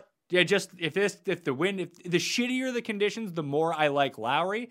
And then if you look at like where he plays well, they're just really long, hard courses. Like, he won the Open Championship in bad conditions. That was a hard week. He played great. He won at Firestone. He won over in Dubai at a really long course against Brooks, against DJ. Like, he likes these long courses. And he's like Leishman. He's a bad driver of the ball. But sometimes he drives it well enough that he can scramble his way out of it. And if you have to get it up and down here or contend with the wind and keep the ball low or just think about unique ways of how to get the ball onto the green that other guys just won't.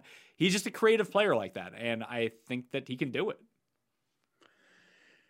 I have a list of the feisty Euros, and he is double starred, like the 50 to 100 to 1 and a little behind, because I feel like Sergio is just popping in behind, and as was Matt Wallace. But it'd be tough if you're like going to ride that feisty Euro wave and not be all about Shane Lowry.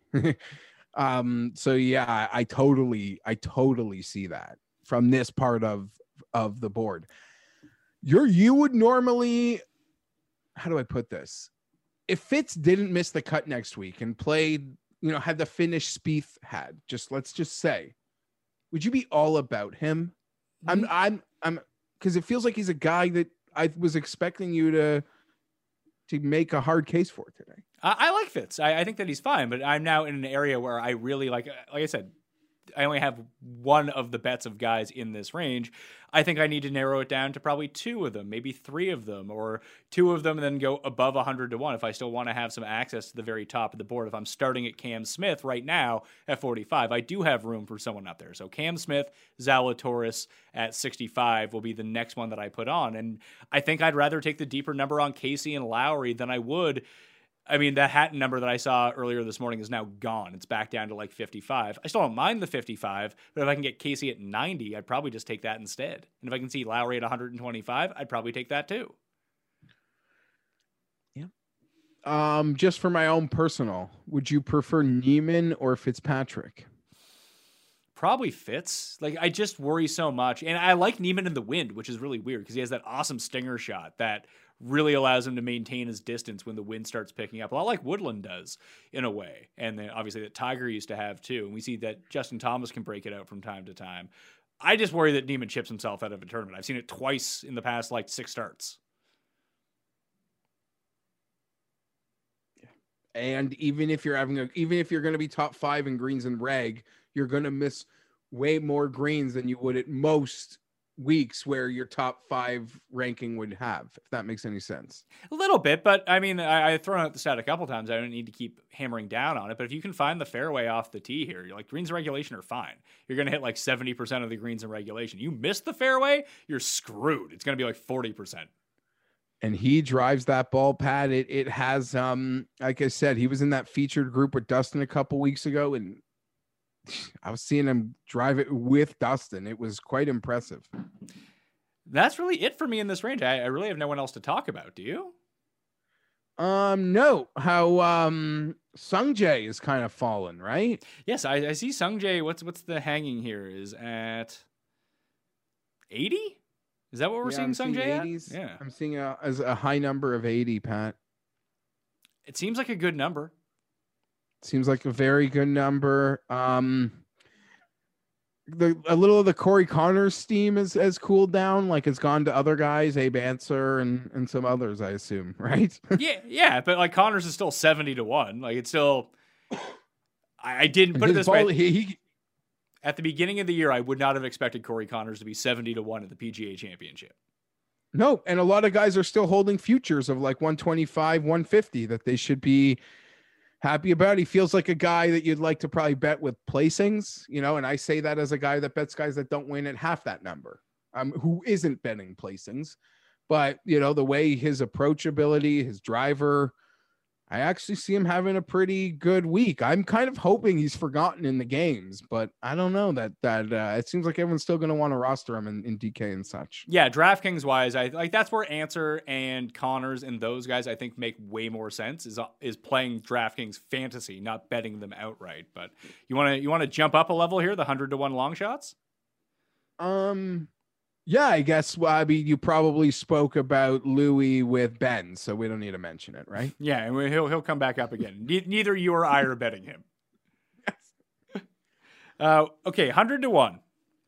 The ones I have in so far: Wallace at 125, Bobby Mack I got from before the year. He was 150-1. Those are both with the placing points on the each way as well. And we can't go to a Pete Dye major, Jeff, and not bet C. Woo! Kim, he's now dropped to 125-1 as well, so I will take him with the placings too. So those three guys, and then the other short list I had, strangely enough, Bubba and Kuchar were the two guys that I was looking at. I mean, Kuchar, just the whole beat die list, the fact that he's in form, the fact that he can sometimes show up on courses you might on a Monday think are going to be too long for him. So I don't mind Cooch feeling good getting in form. He's down. Also mentioned he got to work with his coach last week with in person, the first time or he's been working with his coach in person for the first time in forever, and that's kind of led to a bit of a form return for Kuchar. I certainly like that. I like Wallace. I'm only mentioning him because of the feisty Euro category. I will not be betting him because he's the ceremonial major championship golfer since his Masters win. But Sergio Garcia, 110-1. Some people seem to be fancying. Fun. If you're out there and you're betting Sergio, let me know how that works out. I am on Woodland. I like Woodland. I'll probably even look for more Woodland to supplement the Woodland I already have, Pat. So he's the major champion. I've mentioned that I really do just get sucked into betting guys that have never won majors before. I did bet a guy that won a major that I cashed on. So we are doing that. Charlie Hoffman, man, he shows up everywhere with the form. You think this might be a bit too much of a beast for him? Maybe. I'm seeing it on DraftKings. Kuchar's 175-1. Like, I think he's probably a better top 10 bet than he is an outright win bet. But then Kuchar? Kuchar. But then you have someone like Hoffman, right? So Hoffman, Kirk, Tringali, all these guys that are pasting the second tier PGA events and really propping up their numbers right now. I don't know what to make of them is the problem. Like, how do they do? It's one thing when it's like a lot of the guys who have played on this putting surface before and they go and they win the Puerto Rico Open. Yeah, they're playing. The reason that they're playing in the Puerto Rico Open because they're not good enough to play in the WGCs where all the good players are. Yeah, of course. And so I'm just saying, Victor, you were like fifth hypothetically in the stats and putting that week. Well, would you have been fifth in putting if all these guys were there? Probably not. A guy I know you've mentioned to me and Siwoo on the Pete Dye course obviously goes without saying, but the tension, the pressure might get there on the weekend.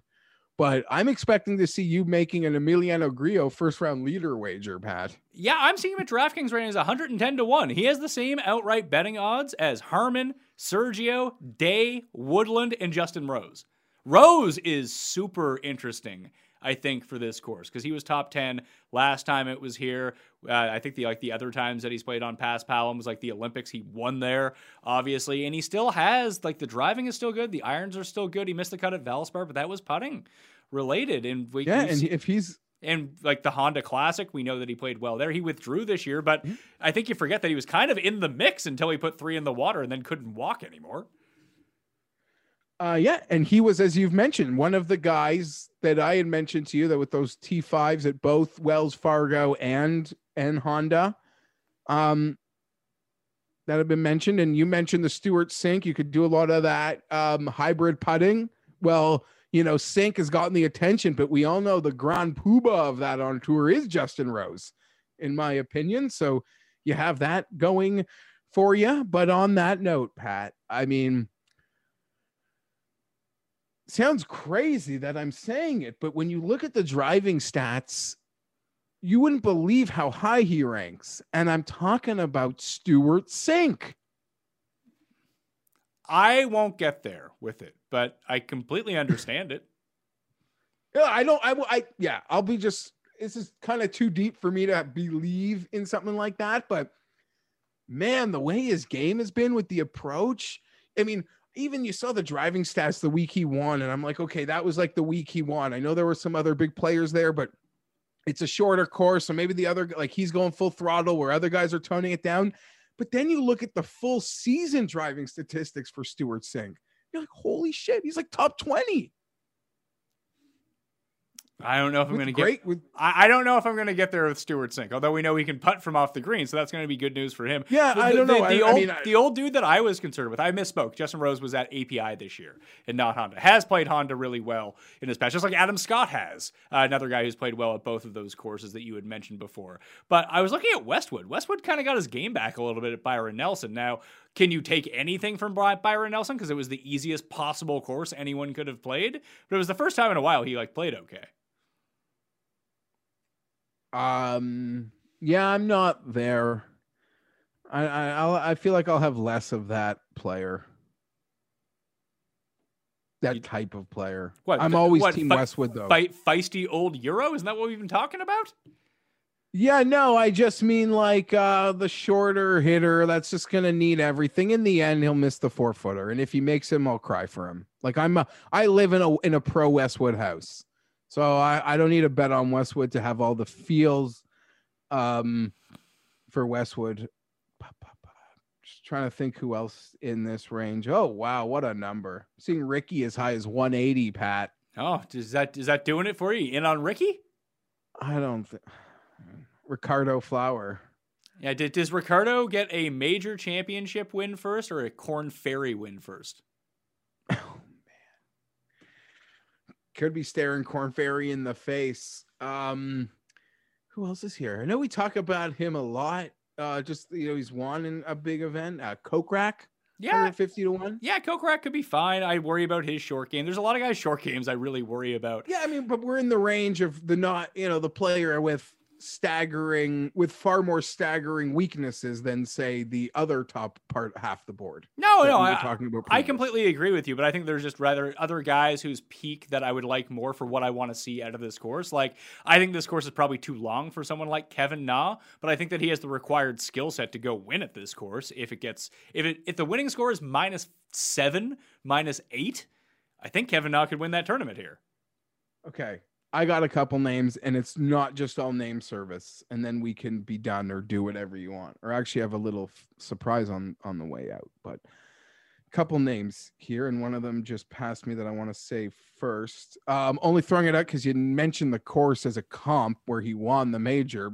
Francesco, I think like insane. As high as 200. I always like Francesco, so I can see that. You're kind of interested in that. I was really embarrassed and let down by what Thomas Pieters didn't give me last week. But isn't he that guy that just plays like it's like the Fitzpatrick? Like, no, he just plays good on harder courses. I like Pieters DraftKings wise, and maybe I'll end up with the top 20 on him. But if we're talking outright bets, I'll take a pass. Yeah, listen, agreed. Throwing names. Here's another one. Was a darling, 6 weeks ago, a month ago? If you want to talk links, I believe he won the Alfred Dunhill. The match play, the players, even a strong Masters.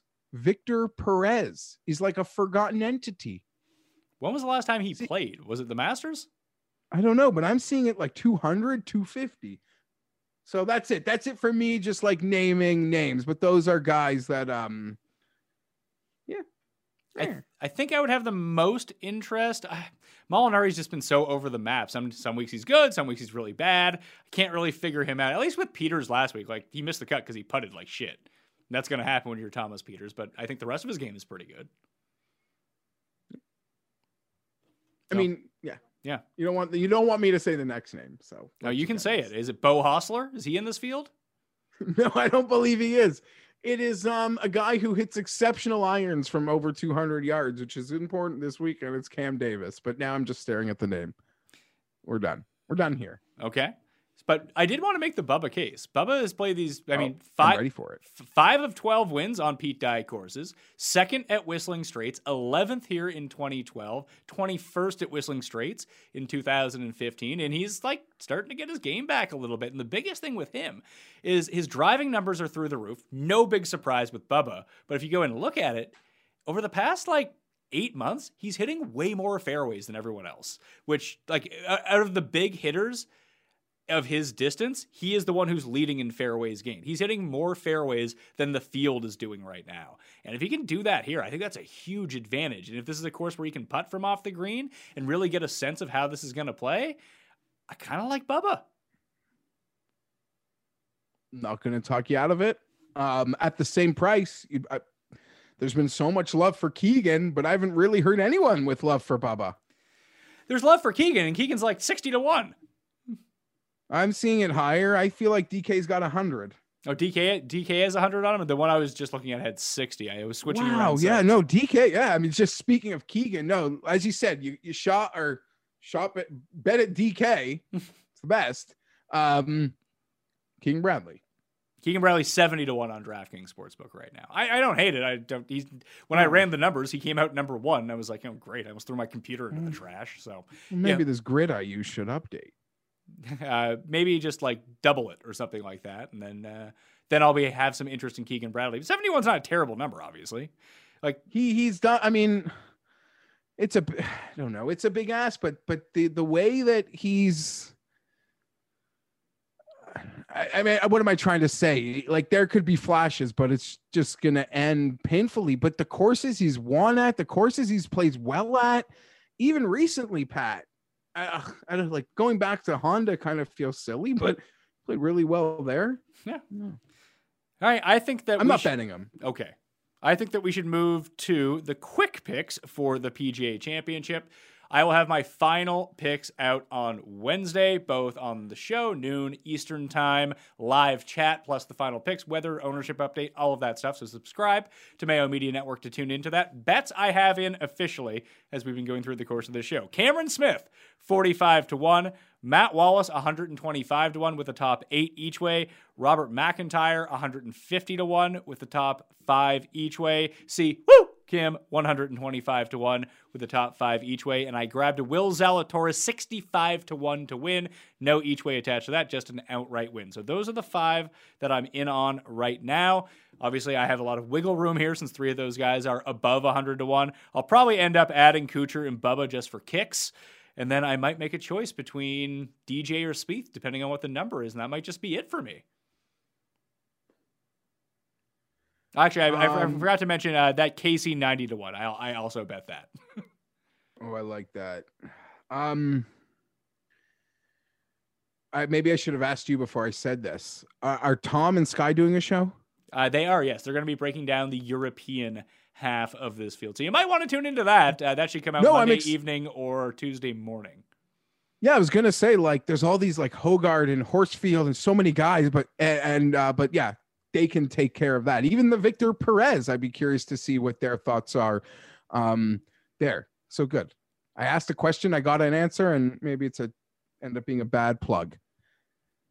My picks, the bets that I have made: Xander Schauffele, 25-1; Victor Hovland, 35-1; Daniel Hausberger, 44-1. The bets that I am looking at: that Will Zalatoris, 65; Tony Finau. I'm getting indigestion as I'm talking about Finau winning and betting it. Oh my God, you can't make that up. Finau 45-1. I don't see how I don't bet it. And the crazy numbers on Hatton. And my long shot 100 or over. It's my boy G Dubs, Gary Woods. You love him. You love him so much. I do. Listen, this is Pat. When he won the U.S. Open, I also bet. I don't know. I'm just protecting my U.S. Open future, maybe. That's an interesting strategy. I got a box. Oh, you got a box with you. Who are you taking in one and done? Xander. You're taking Xander? Have you used Xander, I guess is the question. I don't think I ever use Xander. I've made fun of him this entire year. You have not. use Xander. I'm using Cam Smith, and Tim has Anderhurst, poor Colin Morikawa. Tim's 3 picks, by the way. Bryson, Morikawa, and Mark Leishman. Those were his 1, 2, 3. And he did say that both Xander and Will Zalatoris have no chance of winning. So use that information wisely. What do you got in that box? What's in the box? So we'll have some fun, not today, because you already watched this show, people. You think we're going to burn that for this? Huh. A show this good, this popular? So, not going to lie, have not really been that impressed with what I've seen come out.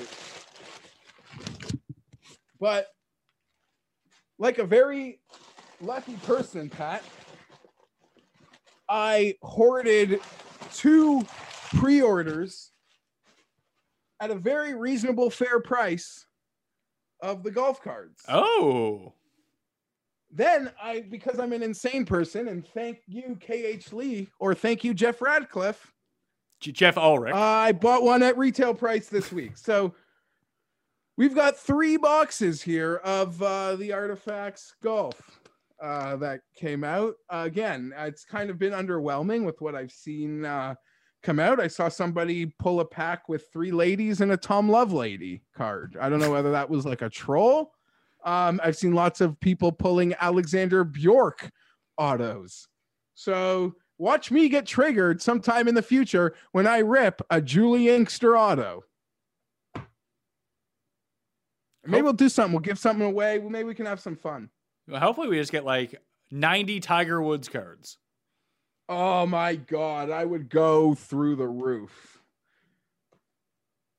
I watched some of the breaks, and I'm happy when they have bad boxes because I'm dumb enough to believe maybe mine will be good. Because they didn't get the good ones. They're just stored in the boxes. Oh, yeah. Exactly. Haven't seen a lot of Tigers or Brysons out there, so maybe there's something good in here. Maybe we'll have a Morikawa in there. Yeah, if it's not Tiger, who would be the most valuable card, do you think? They did a horrible job, but it's Justin and Bryson and Morikawa. They didn't even put Hovlands in this set, or Rahm. It's like, not. There's no Spieths. I don't think there's. I don't know. They really, yeah. There's another set. Oops. There's another set coming out next month that I do have pre-orders on also, and maybe I won't be dumb enough to buy one at the week of retail price, but yeah, no, I don't think there's. I haven't seen Spieths. I've seen people pull Willett autos. Oh, nice. All right, that will do it on the Pat Mayo Experience. I will be back on Tuesday with Rick Gaiman going player by player throughout the field. And if you subscribe to the newsletter, not only are you in a draw for all of those massive cash giveaways, you will have first access to the video version. You'll be able to watch that tonight if you want to on Monday evening. You don't have to wait until Tuesday morning for that show to come out. If you crave more PGA Championship content, that will be DraftKings specific. Jeff Feinberg, you can follow on Twitter at GFeinberg17. What do you got on the go this week besides this show? I got a lot on the go. Lily turns 5 tomorrow. So that's really exciting. Yeah, your daughter turns 5. My son turns 1 on the same day. Yes, with the same birthday. I've enjoyed that. So that is good. Maybe we get some good vibes from that. I will be getting all my content out with Odds Checker. I'm going to be recording an Odds Checker video with Eric Patterson from The Score. So that is exciting. That should be out later Monday. I'll have more Odds Checker Tuesday, Jeff Feinberg show Wednesday. A lot of radio requests in my DMs and such I should, I guess, respond to. So yeah, I'll be around. All right. Hit me up. Yeah, GFeinberg17 on Twitter is where you can find Jeff at the PME for me. Remember to leave that 5-star review on Apple Podcasts, smash a like, play in the Listeners League, join the newsletter, and fantasynational.com/Mayo get you 20% off. Go check out the content that's already out. Go download those episodes if you haven't already, and download all of the ones in the future. I'll be back on Tuesday, and I'll see you next time. Pat Mayo Experience! Experience!